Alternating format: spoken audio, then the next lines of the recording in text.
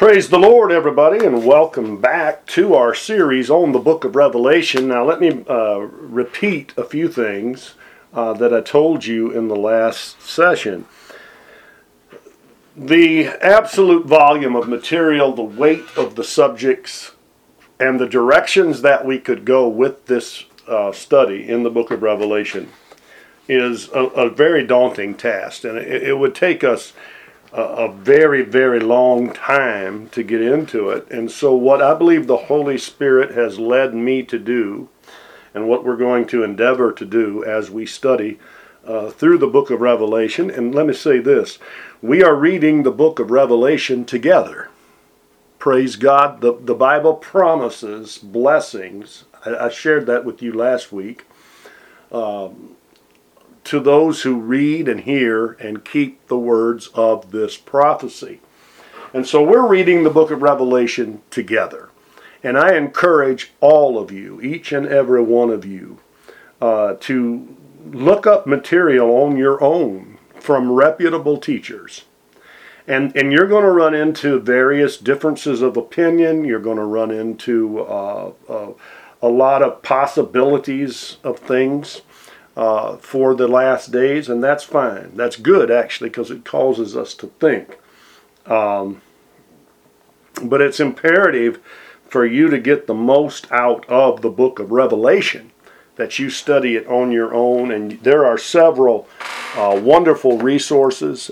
Perry Stone has some, John Hagee, Jack Van Impe, and many, many others that you can study from as it regards this book of Revelation. Because what I'm going to try to do, and today I'm going to try to go through chapters 2 and 3. And today what I'm going to try to do is just hit the high points, and then throughout the study there will be different Greek words that I'll share the meaning of those words with you. Also, like I told you last time, we have a lot of single messages on various different topics that pertain to end time events. We just aired one not too long ago called The End from the Beginning. We have one called The Rise of the Islamic Beast. We have another called The Rise and Fall of the Seventh Empire. We have one on the Rapture, and there'll be many more of those that will be individual lessons or sermons or teachings that will shed deeper light on a particular subject.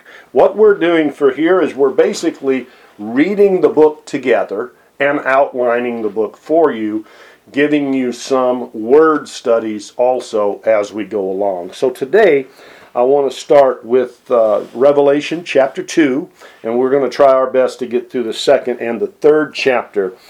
These are the things which are, remember the divisions of the book that we gave you at the end of the first chapter, and it was immediately following the vision of Christ in the midst of the seven churches that these messages are given to the churches. This is the beginning of the second part of the book of Revelation and has to do with the things which are. This part includes chapters 2 and 3, containing things concerning the churches until the rapture of the church takes place. So this is included in this is the time you and I are living right now. Now I know it's written to the church of Ephesus, to the church of Smyrna, to the church of Pergamos, and so on and so forth. And many people have tried to say over the years that each one of these churches represents a dispensational age. And that's partly correct. That would place us in the Philadelphian and the Laodicean time frame. That's partly correct. But it's not totally correct. Each one of these messages, the message to the church at Ephesus, to the church at Smyrna, to the church at Pergamos, to the church at Thyatira, and so on and so forth, Sardis and Philadelphia and Laodicea, every one of those messages pertains to every Christian of all ages. Some of the problems that were in the church of Ephesus and Thyatira and Sardis are in the church that we live in today. It applies to all of us. That's the greater truth contained in chapters 2 and 3 of the book of Revelation. Every problem that Jesus addresses those problems exist in our world today. So I don't totally buy into that dispensational, each church representing a different dispensation of church history. I don't really buy into that totally. There are some interesting things you can study along those lines, and you can certainly see where there's small correlations in there. But the greater truth is that all of this, all of chapter 2 and all of chapter 3 are for all of us. Praise God. And so with that in mind, let's begin our study today in the book of Revelation, chapter 2. And we'll read the first 7 verses, the church at Ephesus. Unto the angel of the church at Ephesus write, These things saith he that holdeth the 7 stars in his right hand, who walketh in the midst of the 7 golden candlesticks. Now that simply is talking about Christians and the churches. The 7 stars, the 7 candlesticks, golden candlesticks, the stars in the hand of Jesus. So these are not literal stars. These are symbols for the leadership, and symbols for the church, and symbols for the body of Christ. Unto the angel of the church at Ephesus write, These things saith he that holdeth the 7 stars in his right hand, and walketh in the midst of the 7 candlesticks. I know thy works. Okay, now just stop right there and realize that God knows everything about every one of us. I know thy labor. I know thy patience, and how you cannot bear them which are evil. You have tried them which say they are apostles and are not. There's a lot of that going on in the modern church world today, as far as people saying they're apostles and they're prophets and they're this and they're that, but really they're not. The sad thing is there's not too much of the discernment going on in the body of Christ like there needs to be. Amen. We need to know if somebody is representing Christ properly in this generation. You have found them liars. Hast borne and hast patience, and for my name's sake you have labored, and you have not fainted. Now see, those are good things. Nevertheless, in spite of these good things, I have somewhat against thee, because thou hast left thy first love. Remember therefore from whence thou art fallen, and repent, and do the first works, or else I will come unto thee quickly, and will remove thy candlestick out of its place, except thou repent. Now listen to this. Basically what the Lord Jesus is saying in that verse of Scripture is to put Jesus first. Remember your first love. And when he says that, he's got all these good things that he said about Ephesus, right? All the good things he said about that church there. But he said, nevertheless, I've got this against you. And he said to them, listen now, this shows us how serious God considers backsliding. He said, I will remove thy candlestick out of his place, except thou repent. So we as Christians need to stay on fire for God. We need to be on fire for the gospel. We need to be soul winners. We need to be doing those things that the first love produced in our heart. I remember years ago when I was preaching at New Life Assembly of God in Kalkaska, Michigan. I did a 7-part series on return to your first love. Maybe we'll do part of that again in the future and elaborate more on this. But listen, if you're not red hot for God, He's calling you to repent. If you're not sharing your faith with others, if you're not reading your Bible, if you're not spending time in prayer, if you're not attending the house of God, if you're not walking in fellowship, Jesus is calling you to repent. Hallelujah. And then the Scripture says, But this thou hast, that thou hatest the deeds of the Nicolaitans, which I also hate. And he says, He that hath an ear, let him hear what the Spirit saith unto the churches. To him that overcometh will I give to eat of the tree of life, which is in the midst of the paradise of God. Now, a little bit of background on Ephesus. It was located a few miles inland from the Aegean Sea. It was on the Cayster River. And long time ago, silt has just absolutely filled that harbor that once sat there. The city of Ephesus had one of the 7 wonders of the world, the Temple of Artemis, or Diana to the Romans. It was considered by many to be the most amazing of the 7 wonders of the world. The worship of Artemis. Now, this was the culture that the Ephesian Christians were living in. The worship of Artemis included shameless and vile practices, such as prostitution and mutilation in the rituals. The temple and the city were destroyed in 252 AD. And the key that we read from these verses, thou hast left thy first love. Christ goes on to say they are to remember from whence they have fallen and repent and do the first works, or he would come and remove the candlestick out of his place. And one reason why so many pastors today have lost influence in their communities and in the world of Christianity is because they have not preached against sin. They have taken a soft approach to sin. Maybe they're afraid to offend people because they don't want the people to stop coming and stop giving. But they must repent. Just as believers must repent of backsliding, so too must leadership repent of backsliding and regain the influence of the Holy Spirit in their communities. I think that's a powerful lesson that we can glean, a little nugget from the church at Ephesus. They had left their first love. Many Christians have left their first love. How sad and how tragic that is. This was the situation when Jesus said he had somewhat against them. Jesus must come first. Jesus must come before your job.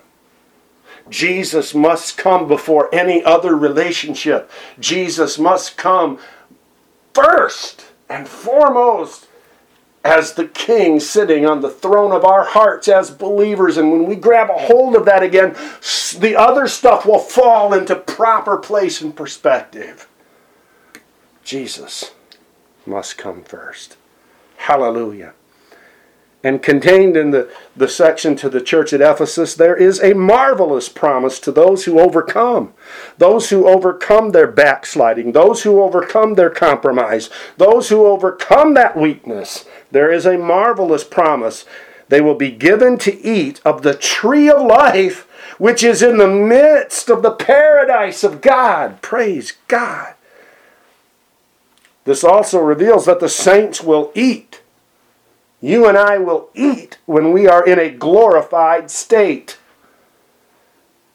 Revelation 2:17, 19:9, Matthew 26:29, Luke 24:29 and 30, and 41 through 43, and also John 21, verses 5 through 14. We will eat in heaven.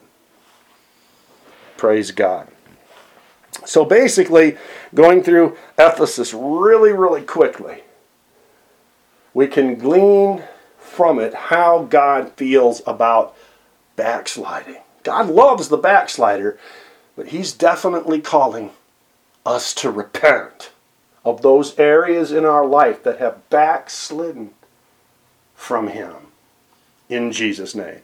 So let's move on to the church at Smyrna, Revelation 2, 8 through 11. Again, these are just really brief little synopsises. I encourage you to pick up material and study this much more in depth. We are reading the book of Revelation together. We are outlining it for you. And we are giving you nuggets. Amen? And unto the angel of the church of Smyrna write, these things saith the first and the last, which was dead and is alive. I know thy works. There it is again. Jesus knows everything about every one of us. I know thy tribulation and thy poverty, but thou art rich. And I want to say this right now. You might not have a lot in the way of money and this world's goods, but if you have Jesus in your heart, hallelujah, you are rich. You are wealthy. You are living large if you're living for Jesus Christ. Glory be to his name forever. And then the scripture says, and I know the blasphemy of them which say they are Jews and are not, but are the synagogue of Satan. Fear none of those things which thou shalt suffer. Behold, the devil shall cast some of you into prison, that ye may be tried, and you shall have tribulation 10 days. I want to say something right there, where it says the devil shall cast some of you into prison, that ye may be tried. I think it brings out the point to us that God does not waste our pain in life. Nothing we go through is beyond his watchful eye. Nothing we go through escapes his providence and his sovereignty. He is ultimate ruler. He doesn't waste the tests, the trials, the persecutions, and the pains that you and I must endure at times in this life.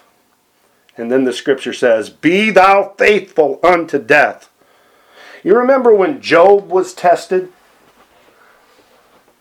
When Job was tested and God said, have you considered my servant Job, how he loves me and how he serves me? And the devil said, but if you take away his family and you take away his money and you take away all that he has, he will curse you to your face. What a dirty lying devil. But I'm going to tell you something. That's a lot of pressure for the believer to be under. It's a part of the sanctification process that you and I go through on our journey through this life. Jesus is saying here, be thou faithful unto death. No matter what we're going through, no matter what we lose, no matter what happens to us, we mustn't turn loose of our faith in Jesus Christ. Because that faith in Jesus Christ counts for all of eternity. The things in this life are only temporal. Praise God. Jesus said, be thou faithful unto death, and I will give thee a crown of life. He that hath an ear, let him hear what the Spirit saith unto the churches. He that overcometh shall not be hurt of the second death. Praise be to God. That's the word that Jesus had to Smyrna. Ancient Smyrna is modern day Izmir. It was one of the most beautiful cities in all of Asia. Smyrna was the center of Caesar worship for Asia. To this church, Jesus said, I know your works. And he said, I know everything about you. And they were exhorted to be faithful unto death, and he would give them the crown of life. Obviously, the people here had been saved. But God warns again and again and again that man is not to turn his back on God. And that takes us back even to the lesson that Job learned. In the midst of great loss, in the midst of great difficulty, in the midst of sickness and pain, in the midst of financial reverses, in the midst of betrayal, whatever the case might be, we are not to turn our back on God. The Lord stated in this scripture that if we will be faithful unto death, he will give us a crown of life. He said, he that overcometh shall not be hurt of the second death. Praise be to God. The implication here is that if he who does not overcome will be hurt by the second death, and that refers to eternal judgment. A person cannot earn his salvation, but he does have a responsibility and an obligation after he commits his heart and life to Jesus Christ. The overcomer is promised that he will not be hurt by the lake of fire. The one who overcomes is the one who just keeps on trusting Jesus every day through his journey or her journey on planet Earth. Now listen to me as I go to the next section right before. Listen. Many people have the idea, I need faith in the cross of Christ to get saved, and then I'm saved now so I can go on to other things, but that's not biblical. We must continue, a believer must continue to exhibit faith in the cross of Christ and the blood of Jesus on a daily basis and moment by moment. As we live this life, we must constantly trust the Lord. Constantly have faith in what He did at the cross. Constantly be understanding the deepest nuances of the message of the cross as we live this life. And that's the call that God is giving to the church at Smyrna. Now we come to the church at Pergamos. The church at Pergamos, Revelation 2:12 through 17. And to the angel of the church in Pergamos write, These things saith he which hath the sharp sword with two edges. There's that double-edged sword again.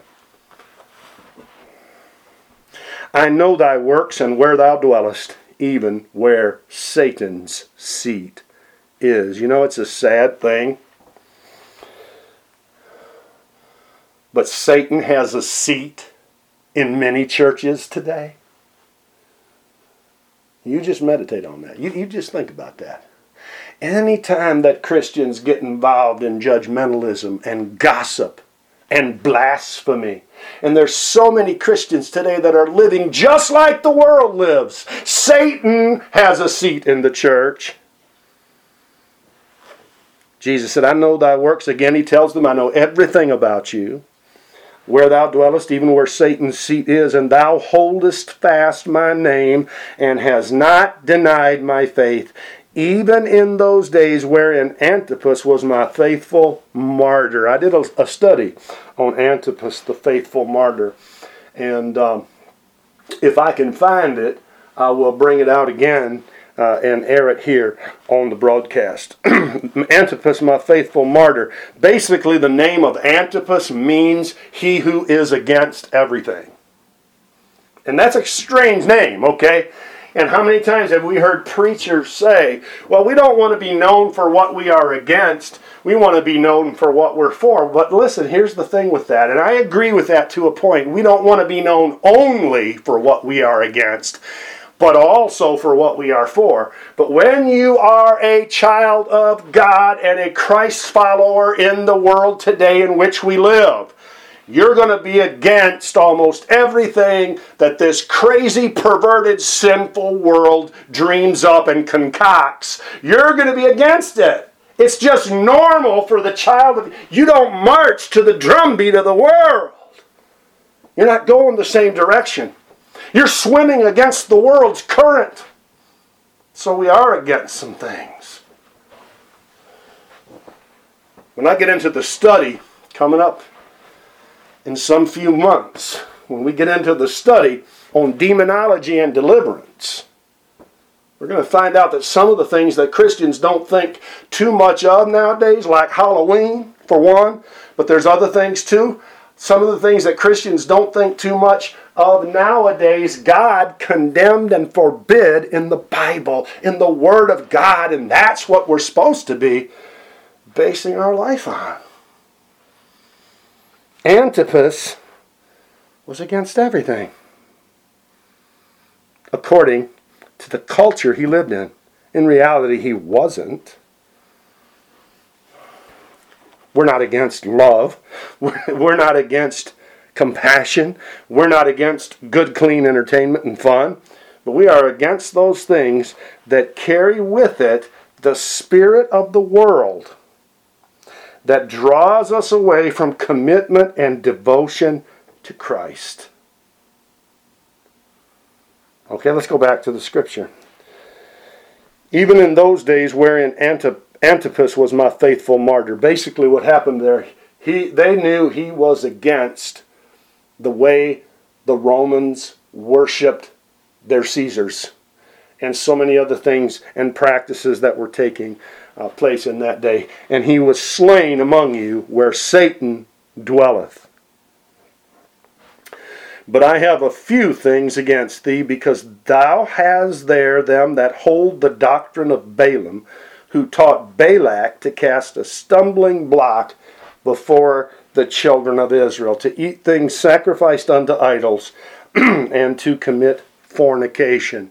Now, if you know the story of Balaam and Balak, you can see exactly what's being said here today. I cannot take the time in this series, or we'll never get through, to go into every nuance like this. But also it says plainly, and they committed fornication.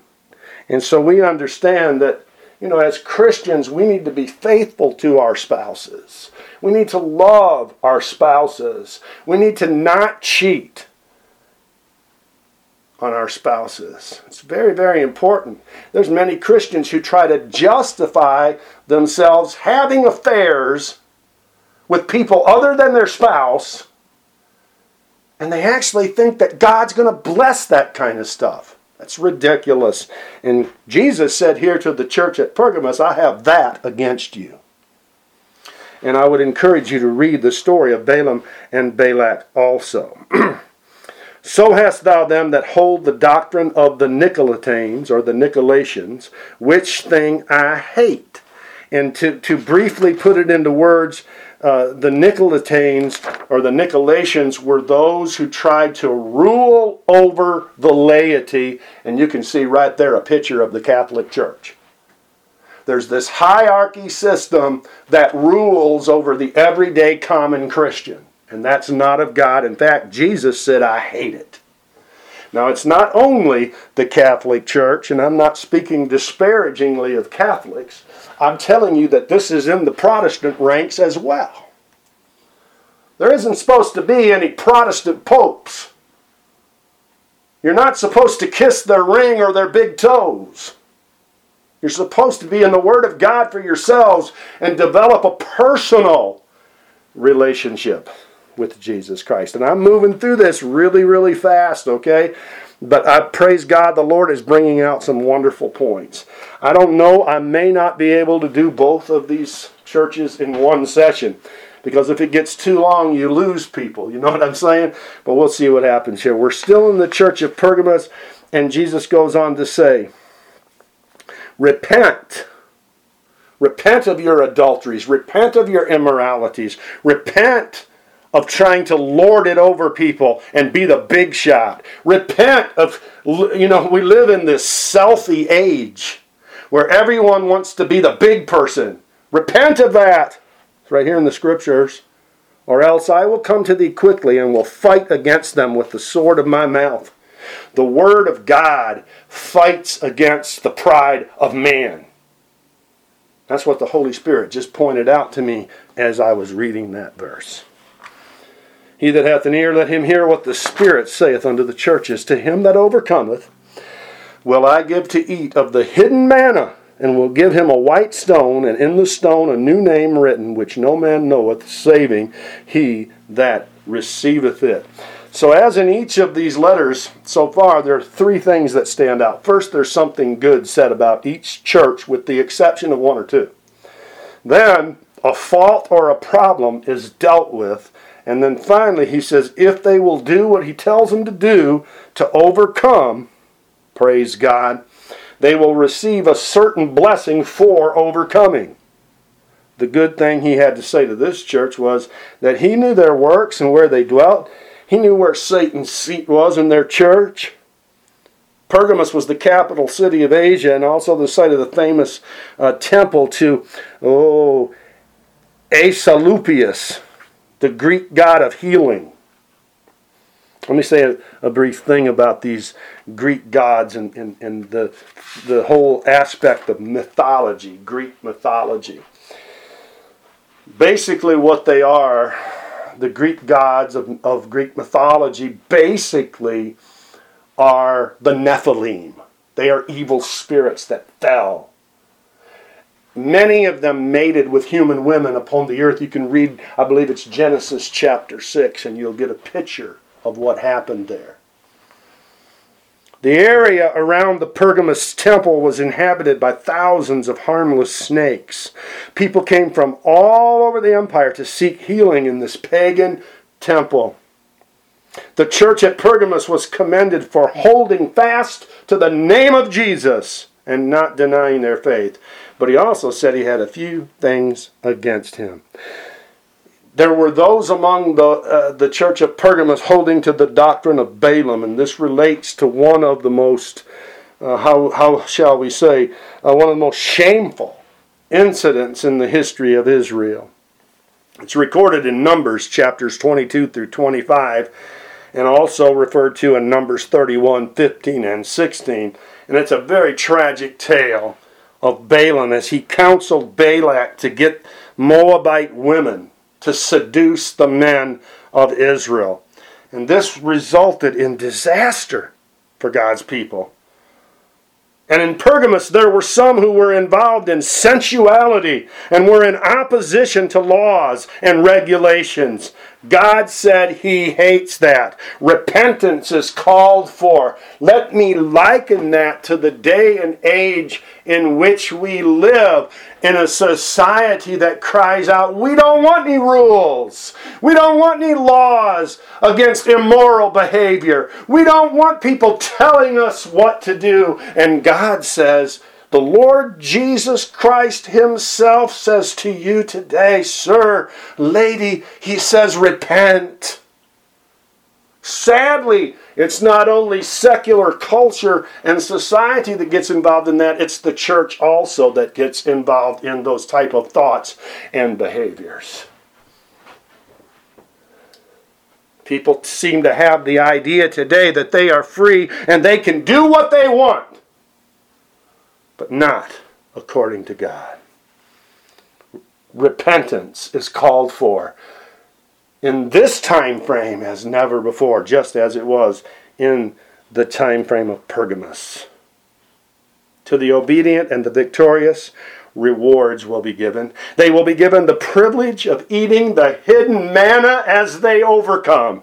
Glory to God, the hidden manna of God, the meat of the Word of God, the bread of life, hallelujah. It gives us the strength in the overcoming as we continue to look at the cross, as we continue to stay under the blood. We literally find the strength that we need to overcome, hallelujah. They will also be given a white stone with a new name written in it. And this carries with it the idea of victory. We're going to be given victory. We're going to rule and reign with Jesus, hallelujah, for 1,000 years. I want you to read Isaiah 62:2 and Isaiah 65 and 15. And that brings us in our study today to the church of Thyatira. The church of Thyatira. Revelation 2:18 through 29. Let's read the book of Revelation together, shall we? And unto the angel of the church in Thyatira write, These things saith the Son of God, who hath his eyes like unto a flame of fire, and his feet are like fine brass. Remember that we saw that in the first chapter of Revelation. I know thy works, charity, service, faith, and patience. And then he says, thy works again. So it appears that the church at Thyatira was really, really into works. And certainly works are not bad. I'm going to give you a little lesson here, though, that he gave this church at Thyatira. Works will not save you. But when you're saved, you will do the godly works that he births in your spirit to do. But let me say this. There's a movement afoot today called the social justice movement, the social justice gospel. And I'm not making fun of it, really I'm not. But I'm making fun of those who say that's all we need to focus on. Let's feed the poor, let's clothe the naked. Let's do all of these things. Let's give medicine and all of these things. And they say we don't need to preach the gospel because the people will see our love. That's wrong. That's absolutely false doctrine and false theology. The church of the Lord Jesus Christ should be doing both. We should be caring for social justice issues, but we should first and foremost be preaching the gospel of the Lord Jesus Christ to this lost and dying generation in which we live. Okay, let's read all that again. I know thy works, and thy charity or love, and thy service, and thy faith. And that, so in other words, with that faith being thrown in there, that word faith, it seems like they understood the situation that they couldn't work their way into their salvation. So they probably had a proper understanding of works in light of the New Testament. And thy patience, and then he says it again, and thy works, and the last to be more than the first. Notwithstanding, I have a few things against thee, because thou sufferest that woman Jezebel, which calleth herself a prophet, to teach and seduce my servants, to commit fornication, and to eat things sacrificed unto idols. And I gave her space to repent of her fornications, and she repented not. The church must not tolerate false doctrine, and especially that which is based on seducing spirits. Behold, I will cast her into a bed, and them that commit adultery with her into great tribulation. In other words, if you're committing spiritual adultery, if you're following after seducing spirits, if you're following after the Jezebel spirit, you're going to find yourself missing the rapture and going through the great tribulation. It's very, very likely that that is the case. Except they repent of their deeds, and I will kill her children with death, and all the churches shall know that I am he which searcheth the rein and the hearts. And I will give unto every one of you according to your works. But unto you I say, and unto the rest in Thyatira, as many as have not this doctrine, and which have not known the depths of Satan as they speak, I will put upon you none other burden, but that which ye have already, hold fast until I come. I like that. If you're not involved in this false doctrine, if you're not running after the greed gospel, if you're not running after today the name it, claim it gospel, if you're truly trying to seek the heart of God and serve Jesus no matter what, I'm not going to add another burden to you. I'm simply telling you to hold fast to what you have already. Hallelujah. Hold fast to the cross. Hold fast to the blood. Hold fast to the baptism of the Holy Ghost. Hold fast to divine healing. Hold fast to Jesus Christ and Him crucified. Hallelujah. Hold fast to it. You will make it if you hold fast to Christ and Him crucified. You might be poor. You might be sick in your body. You might have all kinds of mistakes that you've made in your life. But if you'll repent and if you will hold fast to Christ and Him crucified, you will make it through. You will make it to the time of your reward. Praise God. The Lord is speaking that from His heart to us through this section. Hallelujah. And he that overcometh and keepeth my works unto the end, to him will I give power over the nations. And he shall rule them with a rod of iron, as the vessels of a potter shall they be broken to shivers, even as I received of my Father. And I will give him the morning star. And he that hath an ear, let him hear what the Spirit saith to the churches. This church of Thyatira was actually located in a small little outpost town, very little importance compared to the other 6 cities. A female oracle called the Sambathi presided over a lucrative fortune-telling business. Think of that. The preoccupation with the female religion may have been an influence on this church, as it allowed the corrupt ministry of Jezebel to actually minister in the church. This is why I get disgusted when Christian leaders invite leaders of other faiths to come in and address their congregations. Can't you read the Bible?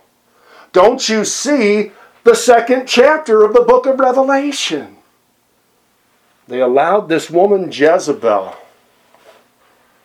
The Lord had a lot of good things to say about this church, but he also had a bad thing, because they allowed that woman Jezebel, who claimed to be a prophetess, to seduce his servants and to commit fornication. I actually knew someone in my life that talked about how they were a Christian. They were even an ordained minister. And they also did stuff like reading tarot cards and consulting the Celestine prophecies and all this weird fortune-telling type stuff. And they were actually trafficking in familiar spirits and the spirit of Jezebel. This individual told me that every church they ever walked into, they were kicked out of. Thank God the churches had enough discernment. They had more discernment than this Thyatira bunch that allowed Jezebel to preach and teach. But what I'm telling you is it's out there today. And just everybody who claims to have the message of Jesus doesn't have the message of Jesus. And we need to operate in the gifts of discerning of spirits as the body of Christ. And leaders need to be teaching on those things so that believers will go in the proper directions. This woman Jezebel, who claimed to be a prophetess, convinced them to, she seduced them to commit fornication. And then the Lord makes a horrifying statement. He said, I will kill her children with death.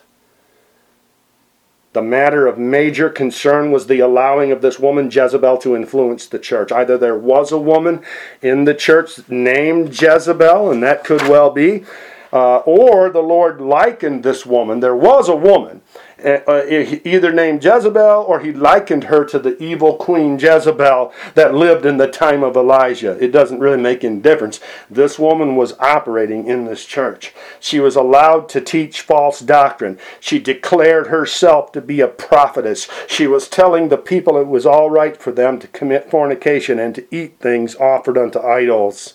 And the Lord said he would judge her. This church was allowing these ungodly activities. God, may we repent if we have allowed anything in our churches that grieves thy Holy Spirit. It's sad because we have such power available to us in Christ.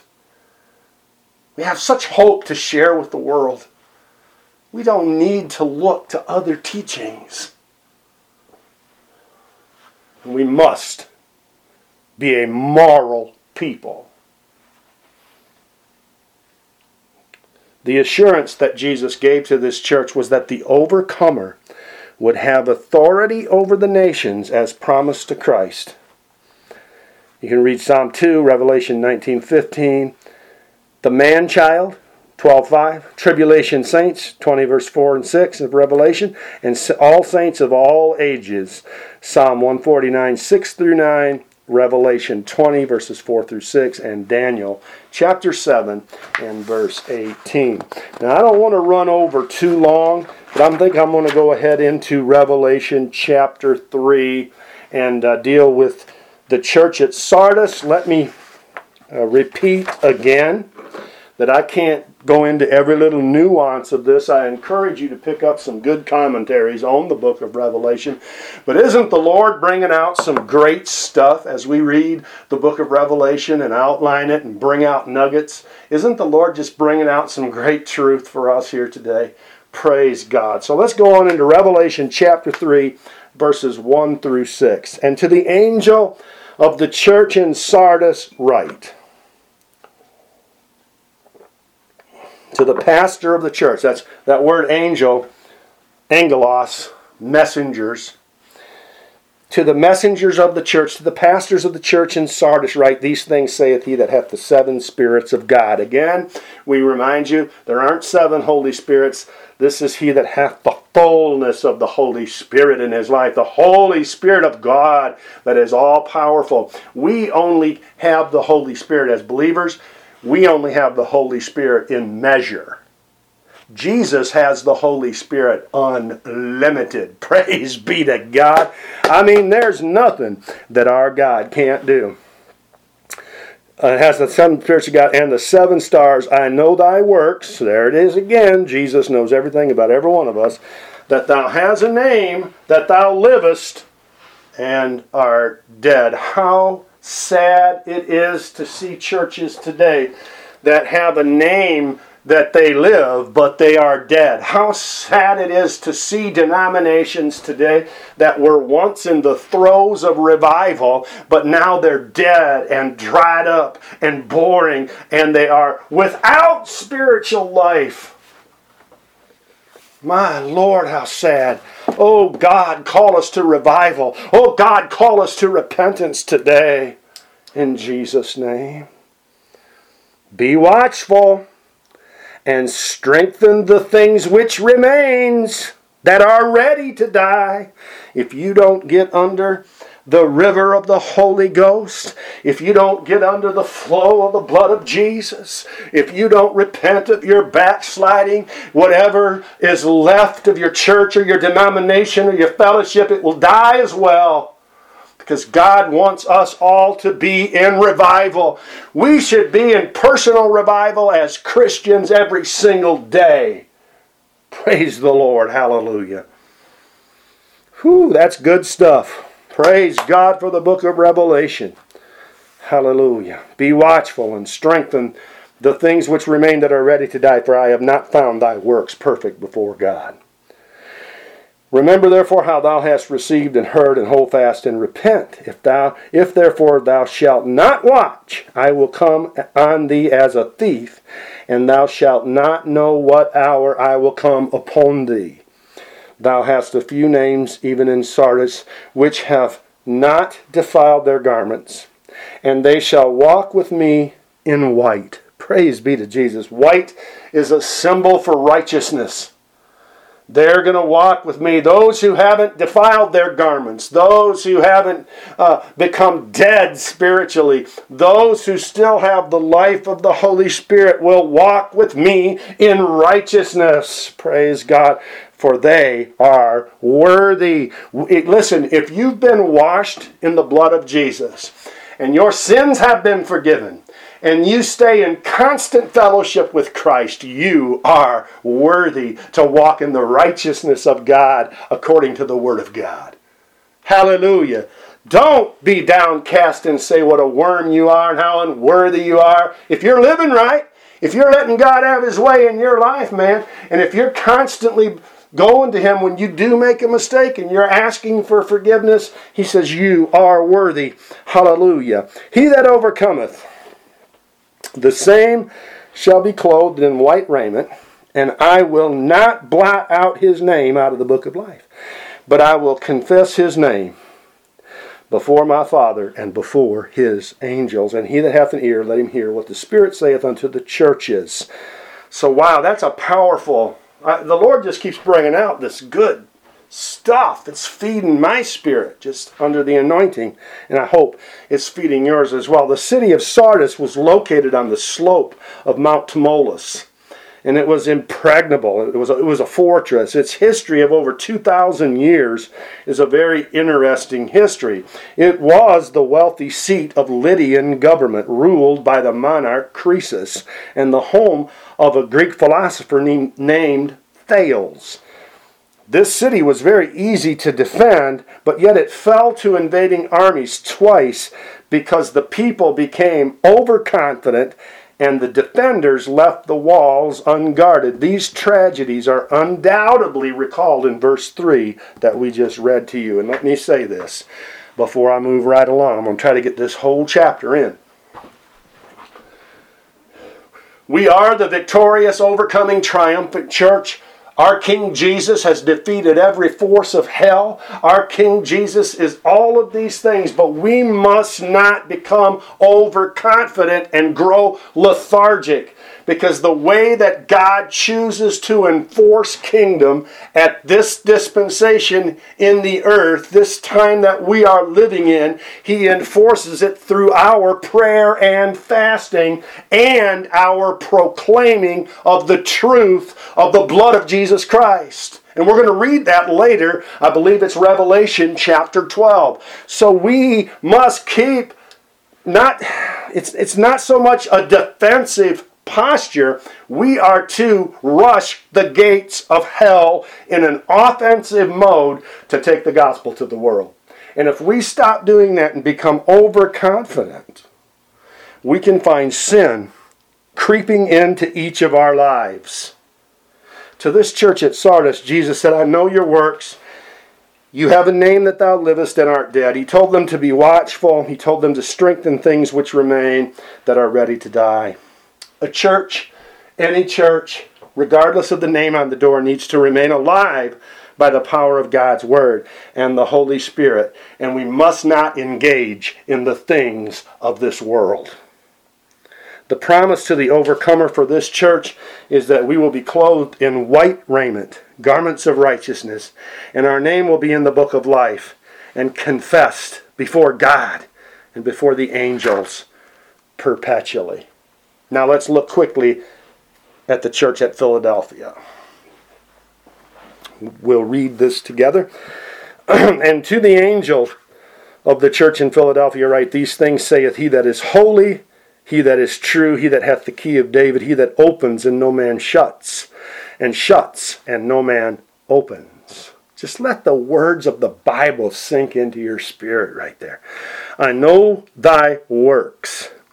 Behold, I have set before thee an open door, and no man can shut it, for thou hast a little strength, and hast kept my word, and hast not denied my name. And I can't help but bring this out right now. You might think you are the weakest Christian on the face of the earth, but if you will hold fast to Jesus, and hold fast to His word, and hold fast to the cross, you're going to make it. Hallelujah. Hold fast to Jesus. Hold fast to Jesus. Thou hast a little strength, and hast kept my word, and hast not denied my name. Behold, I will make them of the synagogue of Satan, which say they are Jews, and are not, but do lie. Behold, I will make them to come and worship before thy feet, and to know that I have loved thee. Hallelujah. Listen, ladies and gentlemen, Christians, and this is being said here in a spiritual sense only, Christians actually make the people of the world jealous when we properly live for Jesus in front of them. Hallelujah. And they will come to us and say, what is the reason for the hope and the joy and the peace that you have in your life? And that's your opportunity to share Jesus Christ with them. Hallelujah. Hallelujah. We got to move right along. I am getting behind, but I've preached myself happy. I've taught myself happy here tonight. What a great book, the book of Revelation. What a powerful book, the book of Revelation. Hallelujah. Shikalababaha. Now let's keep reading. Let's keep reading. It gets better. Because thou hast kept the word of my patience, I will also keep thee from the hour of temptation, which shall come upon all the world, to try them that dwell upon the earth. And I believe that's a veiled promise to the rapture for the overcomer. Behold, I come quickly. Hold that fast which thou hast, that no man take thy crown. Him that overcometh will I make a pillar in the temple of God. And I want to make this mention here before we go further. What does a pillar do? A pillar doesn't, the pillars in the ancient temple of God did not go all the way up to the top beam on the roof structure. The pillar went up. The pillars on the temple were ornamentation, just as you and I. We don't hold up the great kingdom of God. We are not some big thing that He has to have or everything falls apart, but we are ornamentation. He said He will make His jewels out of us. Hallelujah. And God's going to say, look, see what my glory did in their lives. Shikalabaha. What a beautiful God we serve. Hallelujah. I will make a pillar in the temple of my God, and he shall go no more out. And I will write upon him the name of my God and the name of the city of my God, which is New Jerusalem, which cometh down out of heaven from my God. And I will write upon him my new name. He that hath an ear, let him hear what the Spirit saith to the churches. The city of Philadelphia was located in an area that had a lot of volcanic activity. And the city was destroyed several times by earthquakes. But in spite of the calamities, this city survived. And that tells us something. Philadelphia means the city of brotherly love. It's kind of like a picture in the Spirit to us that if we will continue in the love of God, and if we will love each other with the love of Christ, that no matter the calamities that we face in our lives, we are really indestructible because we are in Jesus. We are in Christ. Hallelujah to God. That's a typology here of the name of the church of Philadelphia.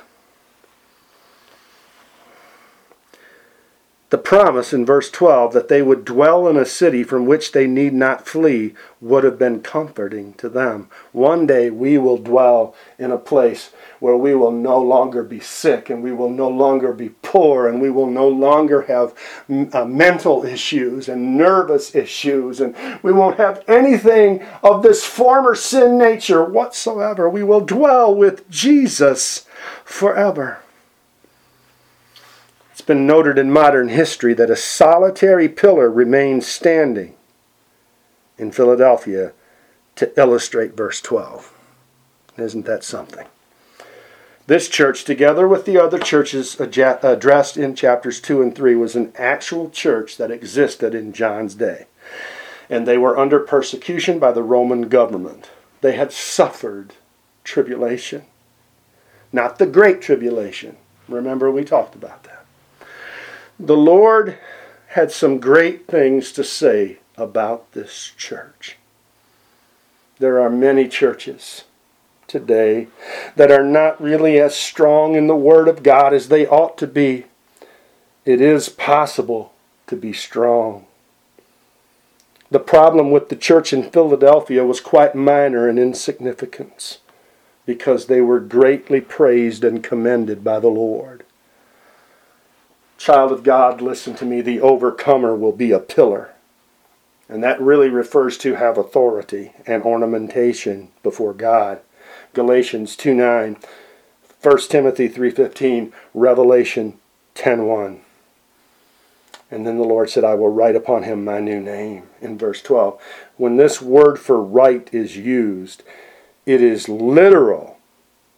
And it's not a spiritual engraving in the heart. So we're talking about he's literally going to write a new name on us. And you can see Revelation 13:16, Revelation 14:1, and verse 11, Revelation 19:20, Revelation 20 verse 4, 22 verse 4, Isaiah 62:2, and 65:15. And that brings us, we're just a little bit over time, so hang with me, please. Thank you so much for your patience. It brings us to the church at Laodicea. And unto the angel of the church of the Laodiceans write, These things saith the Amen, the faithful and true witness. I preached a message on that one time from this right here, the faithful and the true witness, Jesus Christ. The beginning of the creation of God, I know thy works, that thou art neither cold nor hot. I wish you were cold or hot. So then, because you are lukewarm and neither cold or hot, I will spew thee out of my mouth. Now just let the words of God speak to us. I don't have time to do a lot of teaching on each of these, but the very words of the Scripture will speak to us. Because you say, I am rich and increased with goods and have need of nothing. Doesn't that sound like so many in the modern church today? Know you not that you are wretched and miserable and poor and blind and naked? I counsel you to buy of me gold tried in the fire. In other words, we get our real wealth only from a relationship with the Lord Jesus Christ. And our relationship must be tried by fire oftentimes throughout our lives. That thou mayest be rich, and white raiment, that thou mayest be clothed, and that the shame of thy nakedness do not appear, and anoint thine eyes with eye salve, that thou mayest see. Church, get some discernment in the day and age in which you're living. We need to be discerning of the things that we have spoken of, even as we have addressed these churches here tonight. Then the Lord goes on to say, as many as I love, I rebuke and chasten. Be zealous, therefore, and repent. Behold, I stand at the door and knock. If any man hear my voice and open the door, I will come into him and will sup with him, and he with me. Praise be to God.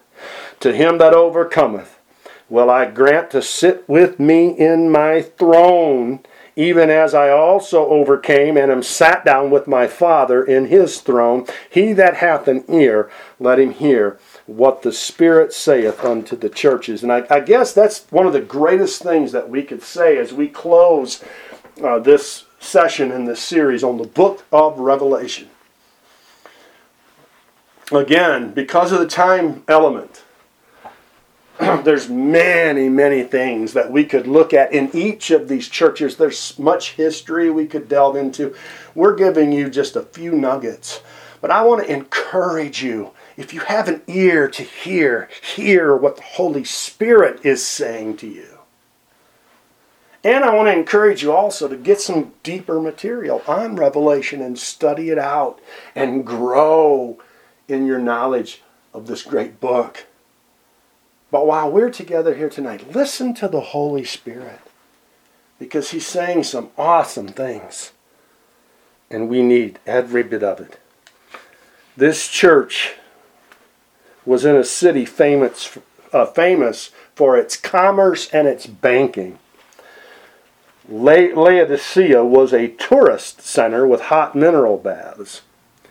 The sheep on the hillsides were glossy, raven-colored beauties, virtually unmatched anywhere in the world. They were manufactured an ophthalmic ointment. They made this ointment there in Laodicea that was widely sought after. It made them rich. In view of their assets and their great wealth, it's interesting and even enlightening to hear our Lord's admonition to buy of him gold tried in the fire. In other words, I would trade all my earthly wealth. I would trade any earthly fortune. I would trade everything that I possess for a relationship with Jesus Christ. And that can only come by faith in what he did at the cross and by being washed in his blood. The key expression that Jesus made to this church, I know thy works, that thou art neither cold nor hot. I wish you were cold or hot, so because you're not cold or hot, you're lukewarm, I will spew you out of my mouth. This is a very serious warning, and it's a problem that exists with so many Christians and so many churches in our world today. God doesn't want people to be half in and half out. He wants us to be all in, totally committed, sold out the whole route to Jesus Christ. Amen? The words of Jesus are very strong and stern. Real commitment to the things of God is the exhortation here to this church. Being on fire for God means studying his word, worshiping the Lord, developing a prayer life, fasting, tithing, giving offerings over and above the tithe, going to church, and also it just means trusting in what Jesus did for each of us at the cross where he died. And he was buried. And he rose again on the third day. And if we'll keep our faith anchored in him, all of these other things will be performed through our lives. And we will grow and we will burn on fire for Jesus Christ in a world that's asleep today. Hallelujah. Set aside time each day for prayer and for devotion. Develop a dedicated commitment to Christ. to avoid the plague of the Laodicean church. Serving Jesus Christ. As I close, ladies and gentlemen, thank you for staying so long. Serving Jesus Christ demands everything you have. He wants your heart, your life, your soul, your spirit, your mind, your thoughts, your dreams. He wants your past and your present and your future. He wants your body. He wants everything about you. In this message of the church of the Laodiceans, the overcomer is promised a throne. Praise be to God. You and I, who are walking with the Lord Jesus Christ, will one day rule and reign with the Lord Jesus Christ. Hallelujah. And the fellowship will be sweet and wonderful and beautiful. Father, thank you today that you've helped us get through these 2 chapters in the book of Revelation. Thank you for helping us to briefly outline these 7 churches. Father, I praise your name. God, I lift you up. Heavenly Father, stir the fires of revival in each of us. Father God, we take your promises, we believe them, we receive them, and we act upon them now in Jesus' name. And Father, for all the glory and the praise to go to Jesus. Amen and amen. God bless you. Thank you. It's been a little longer than the last one was. And again, let me just say there's so much in this that we just can't do a whole lot but just touch on it. But again, I encourage you, my friends, my partners, my radio audience, I encourage you to get a hold of some excellent materials on Revelation by teachers who are trustworthy and who are discerning, and continue your study. Next time, we will pick up with Revelation chapter 4. This is Brother Paxton saying, go with God, and He will go with you. Bless you now.